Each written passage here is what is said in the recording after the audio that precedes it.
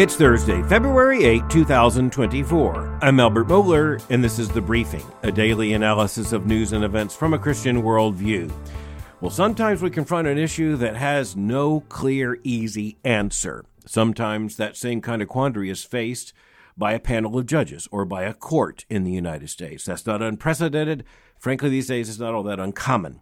But today we need to talk about something with vast worldview implications that also comes with vast political implications. And given the political volatility of this kind of issue, it's frankly difficult for Christians sometimes to unpack and think about, analyze from a Christian worldview. But that's our task, so let's try to do it. We're talking about the three-judge panel of the D.C. Circuit Court of Appeals that handed down an order on Tuesday, 2 days ago, stating that former President Donald Trump does not have blanket immunity for all actions taken during the time he was in office. So that might sound like a political question, but it's packaged in this case before the court as a constitutional question.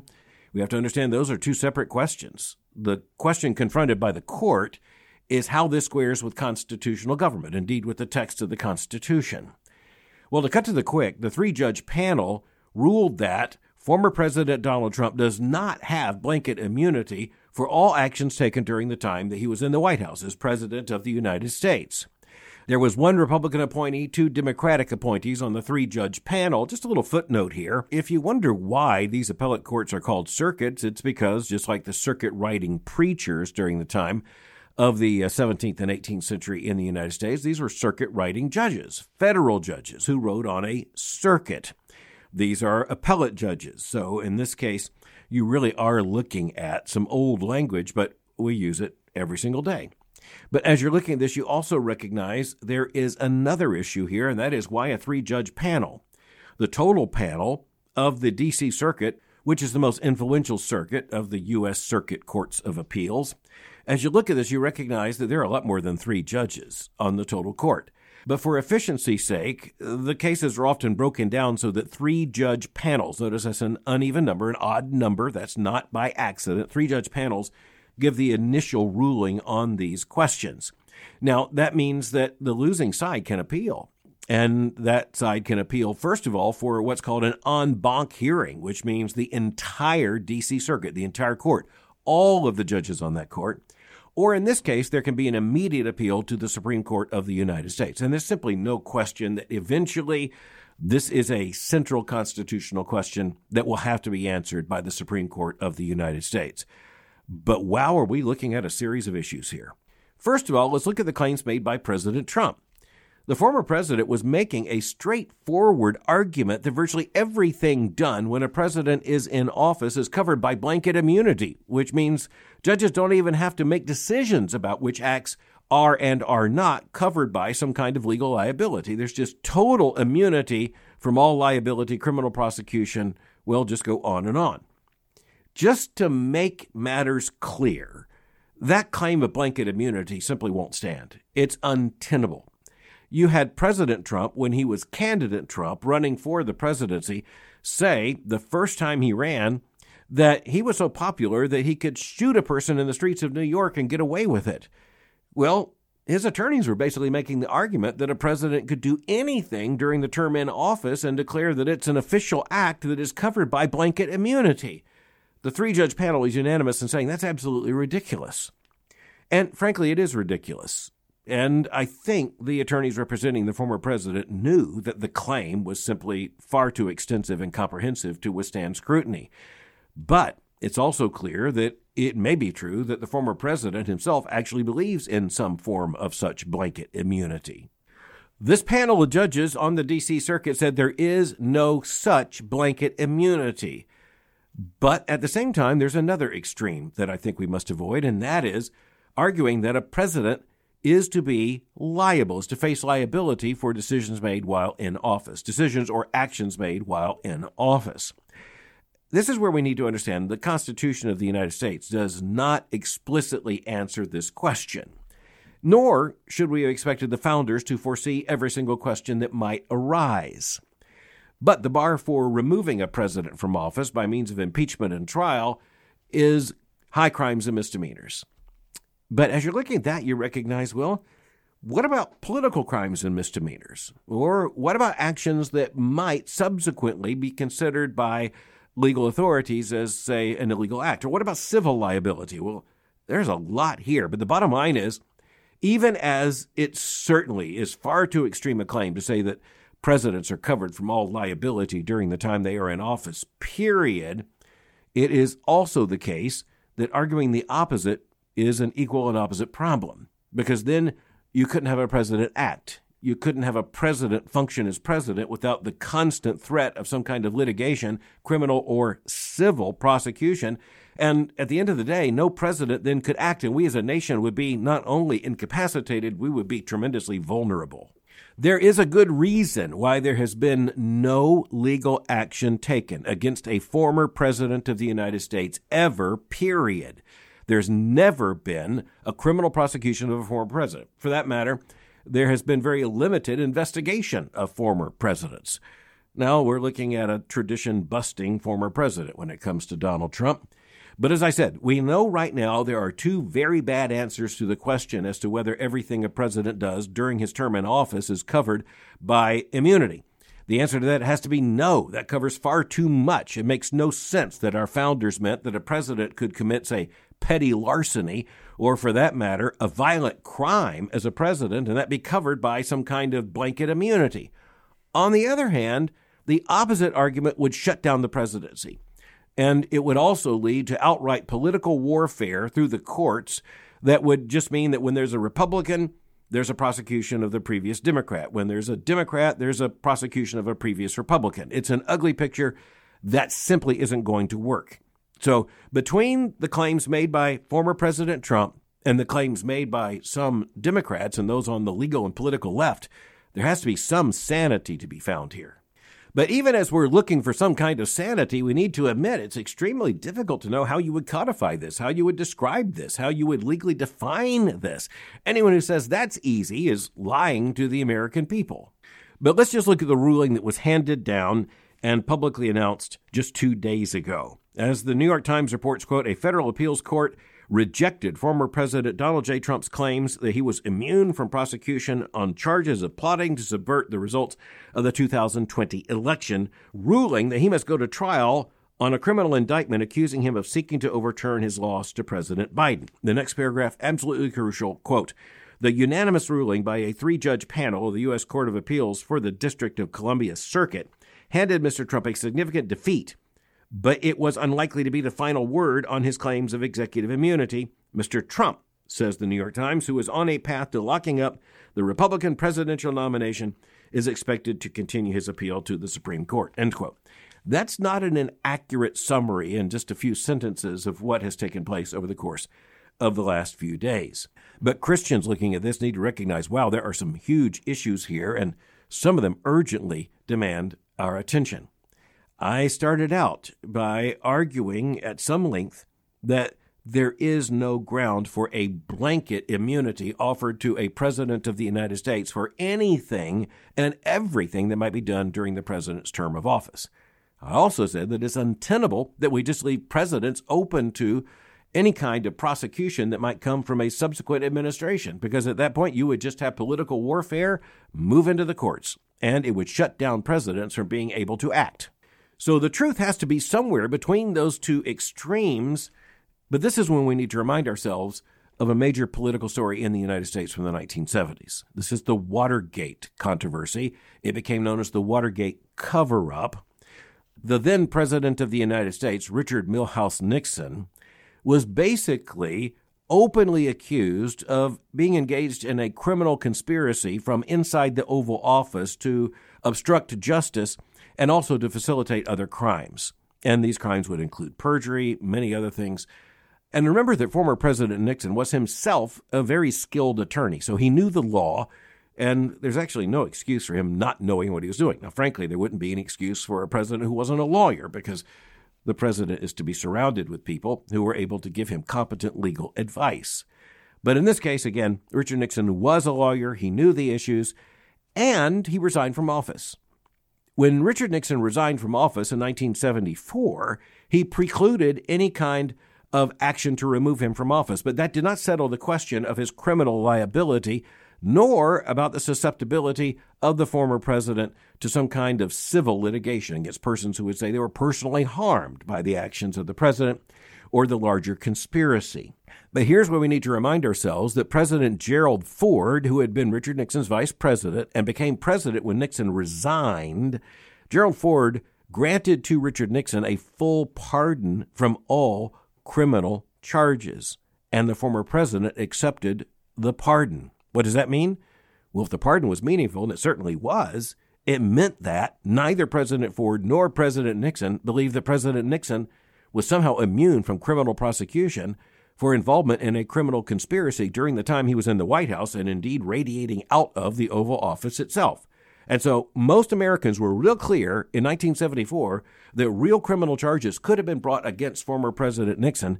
Otherwise, the pardon makes absolutely no sense. And that means not only the pardon extended by President Ford, but the pardon received and accepted by Richard Nixon. In the United States, the acceptance of a pardon from a high authority means that one accepts the basic truthfulness of the charges and is not contesting the charges at this point, but is granted immunity. Now, that didn't mean that President Nixon didn't go on to protest and say that he was innocent. It just meant that you don't appeal a criminal conviction that doesn't happen or one that's been vacated. Now, had there not been a pardon from President Ford back in the 1970s, it's possible that we would have settled some of these issues about what kind of immunity is granted to a president. And almost immediately people are going to say, well, you're talking about Richard Nixon, you're talking about Watergate. There's no way he should have been immune from criminal prosecution for those acts. It was just short-circuited by President Ford's pardon. But on the other hand, it is also equally important to say that presidents just can't be exposed to unlimited potential for criminal prosecution, not to mention civil kinds of legal action against them. Because no United States citizen is going to be able to afford to be president of the United States, and so an elected president is not going to be able to act.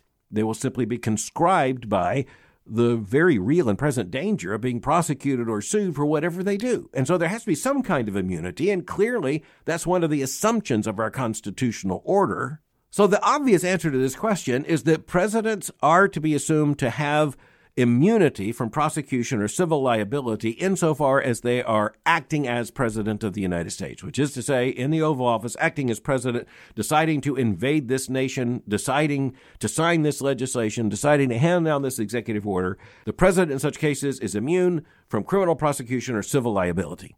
But if a president were to decide to get rid of one of his political enemies and was to undertake an act of violence, either himself or contracting with someone else or arranging with someone else to do it, the bottom line is, I think most Americans will say, well, that certainly is not covered by any kind of presidential immunity. If the first part of this is not true, and presidents have an implicit and explicit immunity on matters undertaken as part of their exercise of office, and that doesn't exist. You can't have a presidency. You can't have a president. Frankly, if that immunity disappears, then congressional immunity is likely to disappear, and judicial immunity, by extension, is likely to disappear, which means we wouldn't be able to have a functioning government. That would be an absolute disaster. And frankly, trying to toy around with this issue at the edges would just be toying with disaster. But returning to the action this week, how did this 3-judge panel of the D.C. Circuit rule in the matter? What kind of ruling did they hand down? Well, they handed down a unanimous ruling saying that former President Trump has no blanket immunity, period. And furthermore, they went on to say a little bit more than that.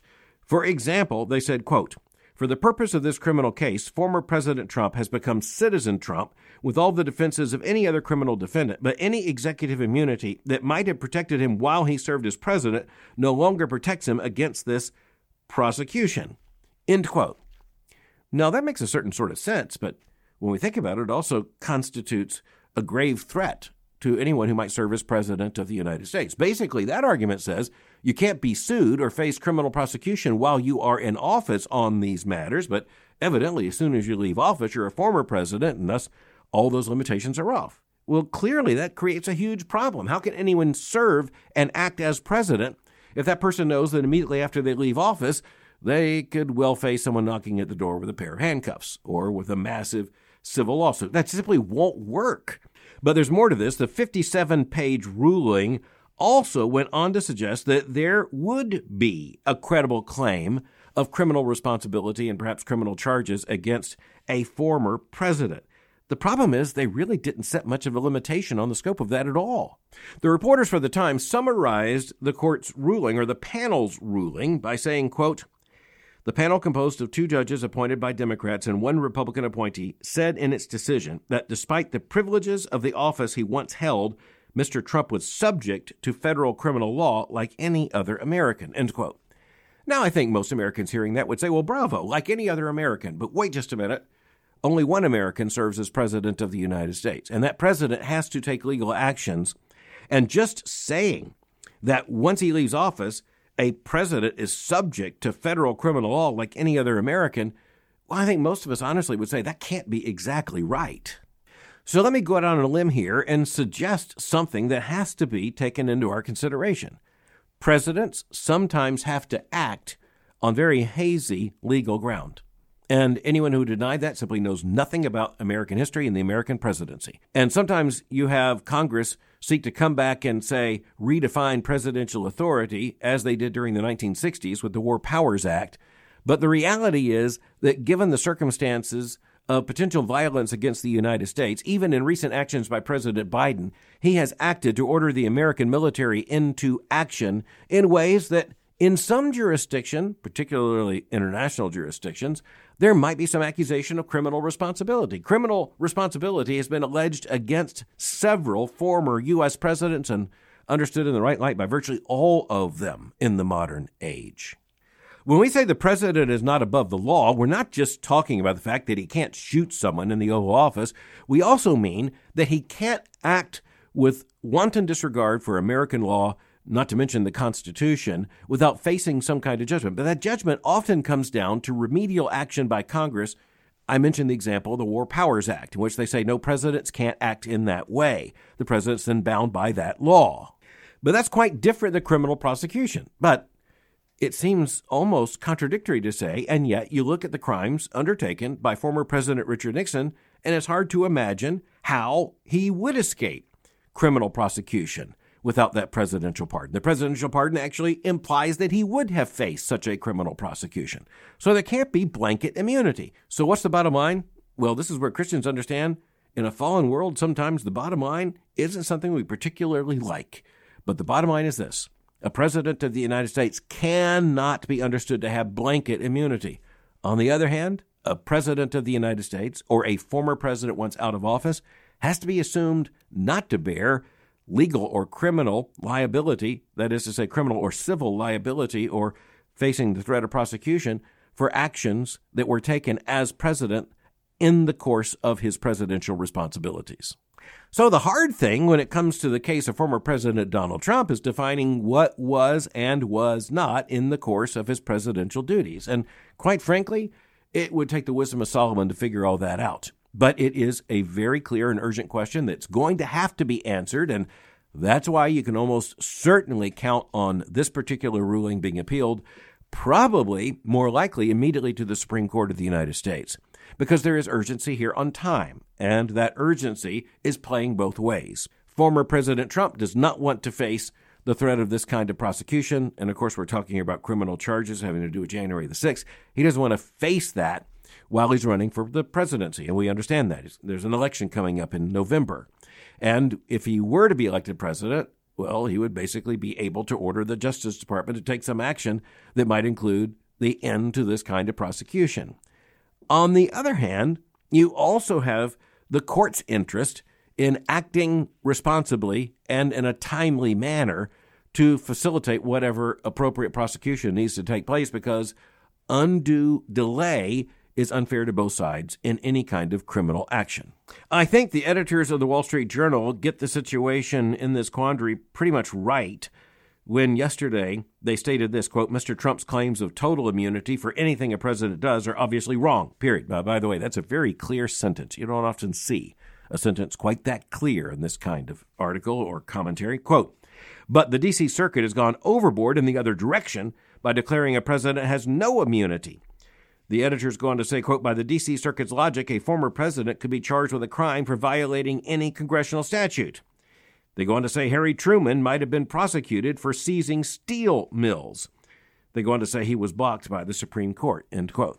The electoral consequences are something that will have to wait a while. Right now, we have constitutional issues to deal with, and somehow, some way, the right authority is going to have to find a way between a claim of total blanket immunity, which frankly makes no sense, and a claim that there is no immunity, which similarly makes no sense.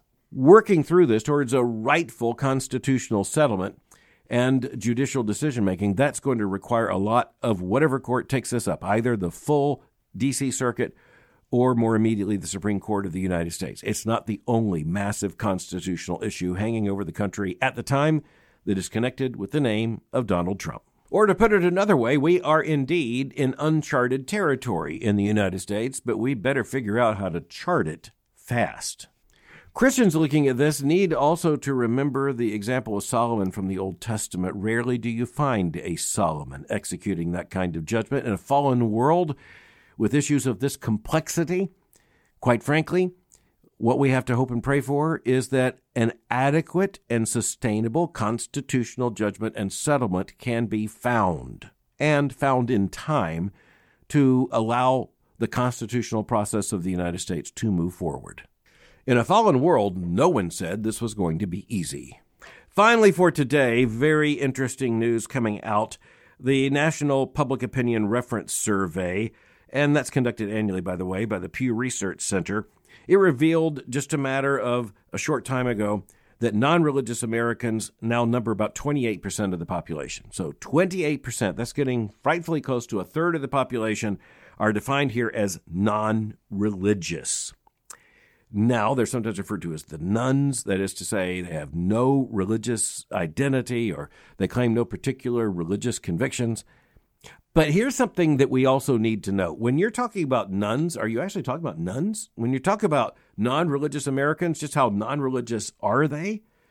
And you have European scholars who are saying, there's a difference between American non-believers and European non-believers. European non-believers tend to be secular with a capital S. They're actually true secularists more often than what you find in the United States.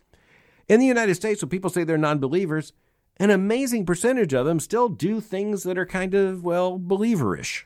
You talk to the European secularists and they say, hey, we're secular, we don't believe in God. You talk to at least many of those, a significant percentage of those in the United States who claim to be non-religious. Well, it turns out they're not non-religious in the same way.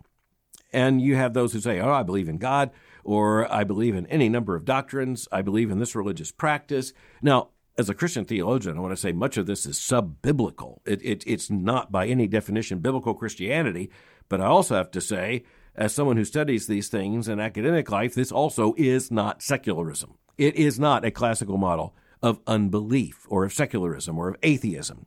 And so this might be something of a cultural or political statement here in the United States. It might be a way of saying, I don't go to church. I really don't have any deep level of religious involvement. I'm not going to commit myself in any way. But it does tell us something that even as 28% now say they are non-religious, they're not quite as non-religious as some people would have you to think. Now, as a Christian theologian, that doesn't particularly assure me. I'm not saying this is a matter of trying to lessen the impact of our evangelistic challenge. I'm just saying, we ought to be honest about what that challenge really comes down to. And frankly, some of these numbers are simply used to try to marginalize religious belief and the worldview of religious believers in terms of American public life. Consider these numbers, and this comes from Emily DeLatter of USA Today reporting on the data from the National Public Opinion Reference Survey. Quote, according to the data collected, 17% of nones, that's N-O-N-E-S, identify as atheist, 20% identify as agnostic, and 63 say they are nothing in particular, end quote. Well, let's just state the obvious. Nothing in particular means they didn't say they're an atheist or an agnostic. So non-believer in this case doesn't mean an unbeliever. But as you look at how this is covered in the national media and discussed in so many intellectual and cultural circles, you would think that these people are outright card-carrying members of an atheist club. But it turns out that the vast majority of them, remember that number? 63% say that they're just nothing in particular. Well, nothing in particular is not atheism. The USA Today article, by the way, concedes this in critical language, referring to the report itself. Quote, most people in the Nones, N-O-N-E-S group, believe in God or another higher power. Let's just, full stop right there. That means they're not atheists. They're not agnostics. They're not really even non-religious. Again, as a Christian, we're not satisfied with religious, but it does tell us how this is used in the larger culture. Quote, but few go to religious services regularly. They are also not uniformly anti-religious. This is from the report. Quote, and the Pew Research Center said that while they found most in the group say religion does some harm, many others think it also does some good. Quote, some nuns said they were spiritual, though the same is true of people who are religiously affiliated. End quote. So what does this tell us about the actual spiritual state of Americans? Well, it tells us it is in flux. And when it comes to many, they are a long way from biblical Christianity. But my guess is you knew that before you began listening to this episode of The Briefing. So why are we giving it attention? Because it's important for us to recognize how this kind of issue is presented in the public square and reported in the larger media. It is reported as if there is this massive tidal wave building of the anti-religious, but it turns out that just isn't even close to true. Now, as a Christian theologian, I want to come right back and say, I'm not claiming in any sense that these people are regenerate Christian believers, but I am saying they're not atheists either. When it comes to how the culture operates, that is a very important distinction. When it comes to our evangelistic challenge, well, it's informative as well. But it also tells us something that the headline says non-religious, when just about 6 paragraphs in, it tells us that non-religious doesn't actually mean non-religious. By the way, the Bible's already revealed that truth as well. As I close, I want to talk about how thankful I am for the work the Lord is doing at Boyce College. He's given us a world-class faculty and, frankly, a world-class student body. The faculty is absolutely committed to preparing young men and women for gospel service, in ministry, in the marketplace, all for the glory of God. I just want to tell you, I'm so thankful for this college. I'm thankful to know these students and, frankly, to have the opportunity to teach them. If you know a Christian young person looking for a seriously Christian college, I hope they'll join us for Boyce College Preview Day. It's March the 21st through the 22nd. For more information, just go to boycecollege.com/preview. Listeners of The Briefing, don't miss this, can register for free with the waiver code, The Briefing. I think you can remember that.